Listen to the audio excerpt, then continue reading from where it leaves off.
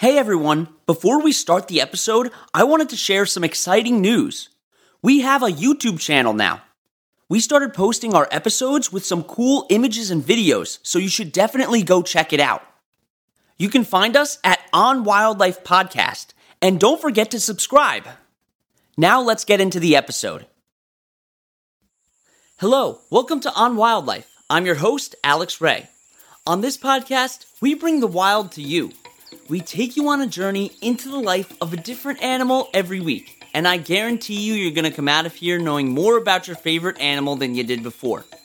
The animal that I'm going to be talking about on this week's episode is known for its bright pink color, but there are so many awesome things about these animals that you're definitely going to want to hear more about. So make sure you have your rain boots on, because we're going to be stepping into some shallow water to talk about flamingos.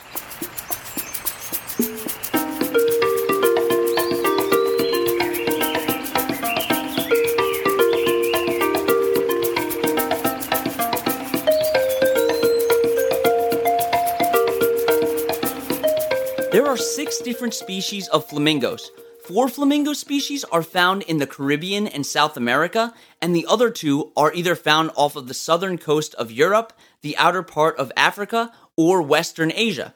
And they're wading birds, meaning that they spend a lot of their time standing in shallow water. They're also tall and pink, with thick downturned beaks, and even though they can be tall, they're also extremely light. They can be almost 5 feet tall, but they only weigh up to 9 pounds.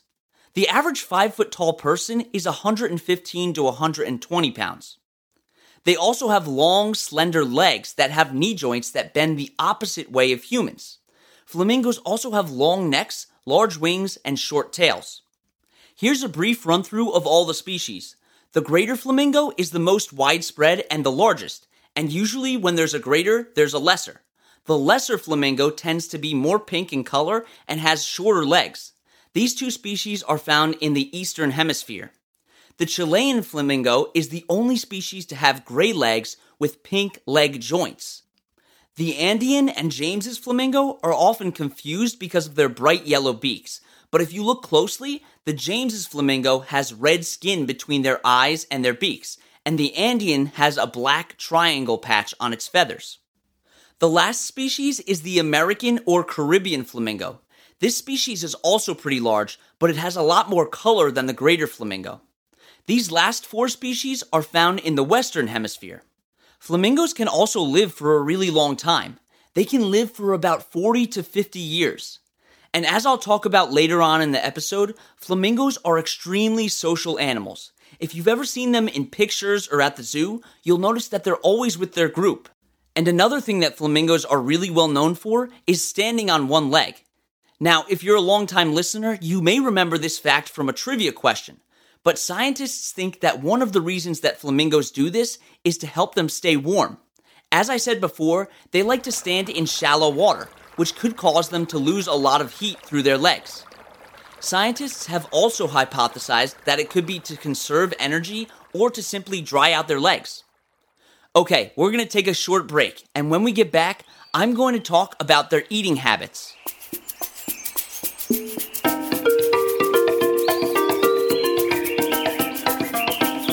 The person that I want to recognize on this week's episode of Notable Figures in Science is Dr. Barbara McClintock, who was a geneticist in the mid to late 1900s.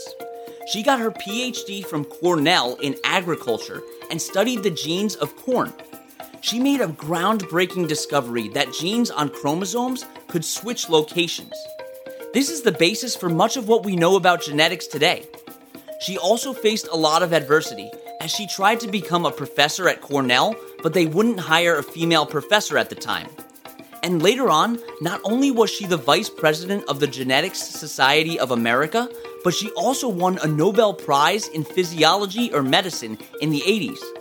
She showed the scientific community that women deserve to be seen as equals and proved her doubters wrong. Her legacy should definitely not be forgotten. If you want to learn more about Dr. McClintock or this series in general, check out onwildlife.org.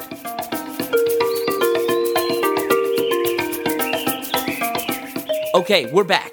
And here's the question I'm sure all of you have been waiting for. Why are flamingos pink? And this is actually another trivia question that I asked a few weeks ago. It comes from their food, which contains carotenoid pigment, a class of yellow, orange, and red pigments. When they digest their food, the pigments dissolve in their body fat and they're deposited in the feathers, becoming pink. These pigments are also responsible for giving ripe tomatoes and autumn leaves their bright colors.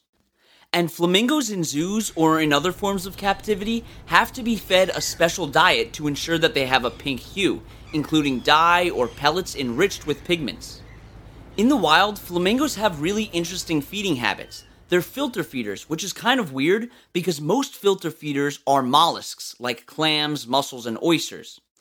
Flamingos eat diatoms, which are like algae, and they also eat invertebrates like shrimp. In order to get their food, flamingos turn their heads upside down and dip their bill under the water. And then they use their beaks and their webbed feet to disturb all of the stuff that's floating on the bottom of the water. They then use their tongue to help pump water into their mouths. And just a side note that in ancient Rome, flamingo tongues were considered to be a delicacy. Once they have a mouthful of water and the stuff that they stirred up, they swing their head side to side to strain the water out with their bill. And the opening of their bill contains something called lamella. And lamella are comb-like plates that trap shrimp and other desirable food while allowing them to filter out the water. Another place that you'd be able to see similar structures is in the mouths of whales that feed on krill. So they're definitely a lot different than other birds that usually hunt their prey with sharp beaks. And even though they don't need to hunt their prey, they still have amazing senses. They're able to hear sounds from a really long distance, and they can also pick up on the specific frequencies of their own young in such a large colony. They aren't able to see as well as other animals like cats at night, but their night vision is still a lot better than humans. And this is important because a lot of flamingos like to feed at night instead of during the day. Like I said before, flamingos are very social birds. Some of their flocks, which are also called colonies, can number in the thousands. And they actually have subgroups within the larger groups. Some research has even shown evidence that they group with each other based on their personalities, so it's really like being in a high school clique.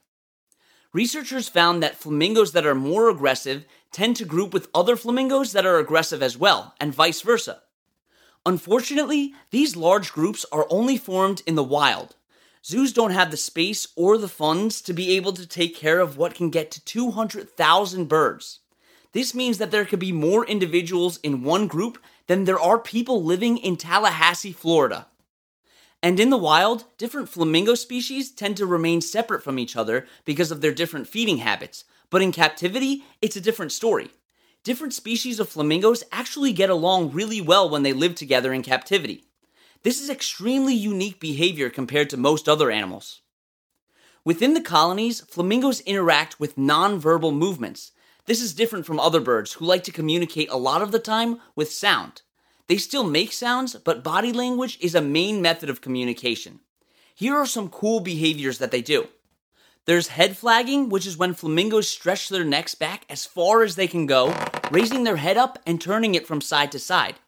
There's also a wing salute that acts the same as a friendly wave between humans. And interestingly, flamingos have black feathers under their wings, which you can only see when their wings are spread out. The twist preen, performed by males, occurs during courting when they want to impress females, and we're going to talk more about that later on. They show off by twisting their neck back and using their bill to preen their feathers in a rapid pecking motion. But the most common behavior is marching, which a large number of flamingos will do at the same time. They'll march in one direction and then quickly turn to march in another direction. It's amazing to watch the structure of these colonies because they perform these behaviors at the exact same time. In fact, those who observe flamingos for a long period of time can even predict what type of behaviors colonies will do based on the time of day. When flamingos aren't involved in large group activities, they're oftentimes either feeding or preening their feathers. They spend most of their time eating, primarily after dark, and spend around 30% of their time preening. Flamingos have a gland that releases oil, and they use their bill to spread the oil to their feathers. This is to make sure that their feathers are resistant to water. Okay, we're going to take another quick break, and when we get back, I'm going to start talking about their mating displays.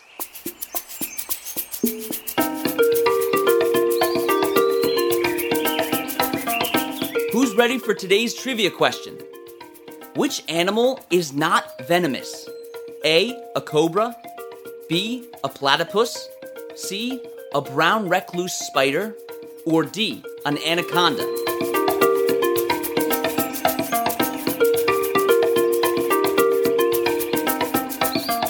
The answer is D. Anacondas kill their prey by constricting and suffocating them. The others use their venom to immobilize their prey and also to protect themselves.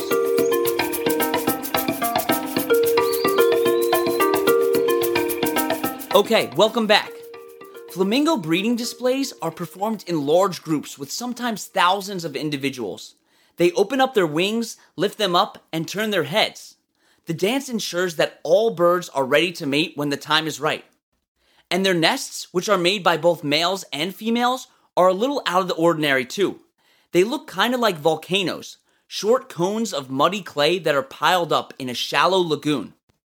And flamingo mating is highly correlated with the levels of rainfall that have to produce enough food. And because of this, they have no set breeding season. And scientists have found that flamingos have been rubbing the oil that they get from their glands on themselves more frequently during mating season. And this actually makes them look more pink, which also makes them more attractive to potential mates.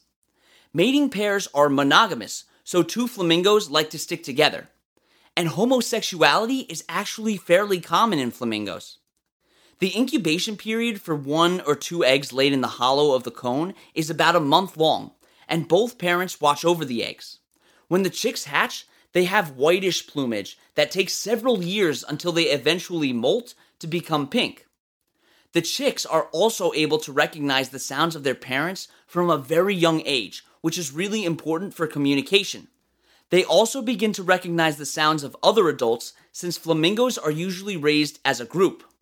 And like most other birds, the chicks are fed by regurgitation from the parents, but only for a week or two when the chick begins to walk and swim. Once it can move on its own, it joins a group of young flamingos known as a creche. So why are flamingos important to the ecosystems that they live in?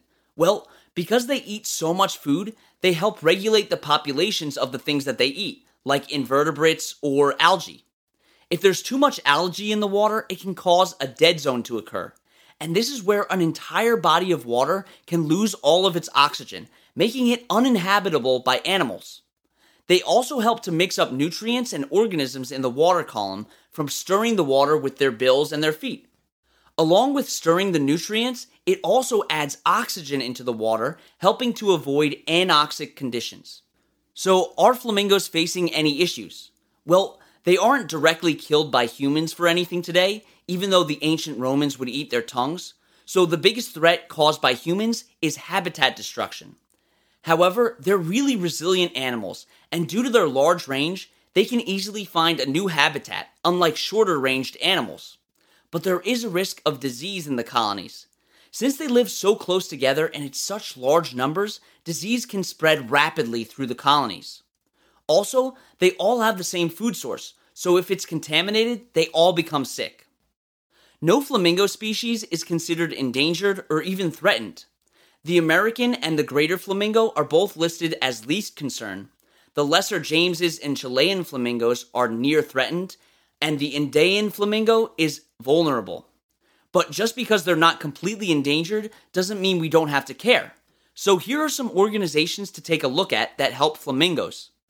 There's BirdLife International, the Reed Park Zoo's SAFE Initiative, and the South African Foundation for the Conservation of Coastal Birds.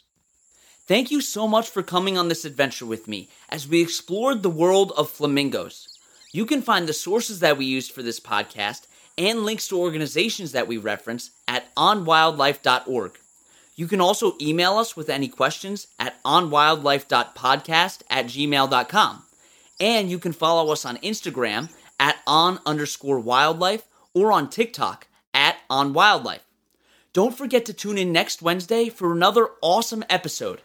And that's On Wildlife.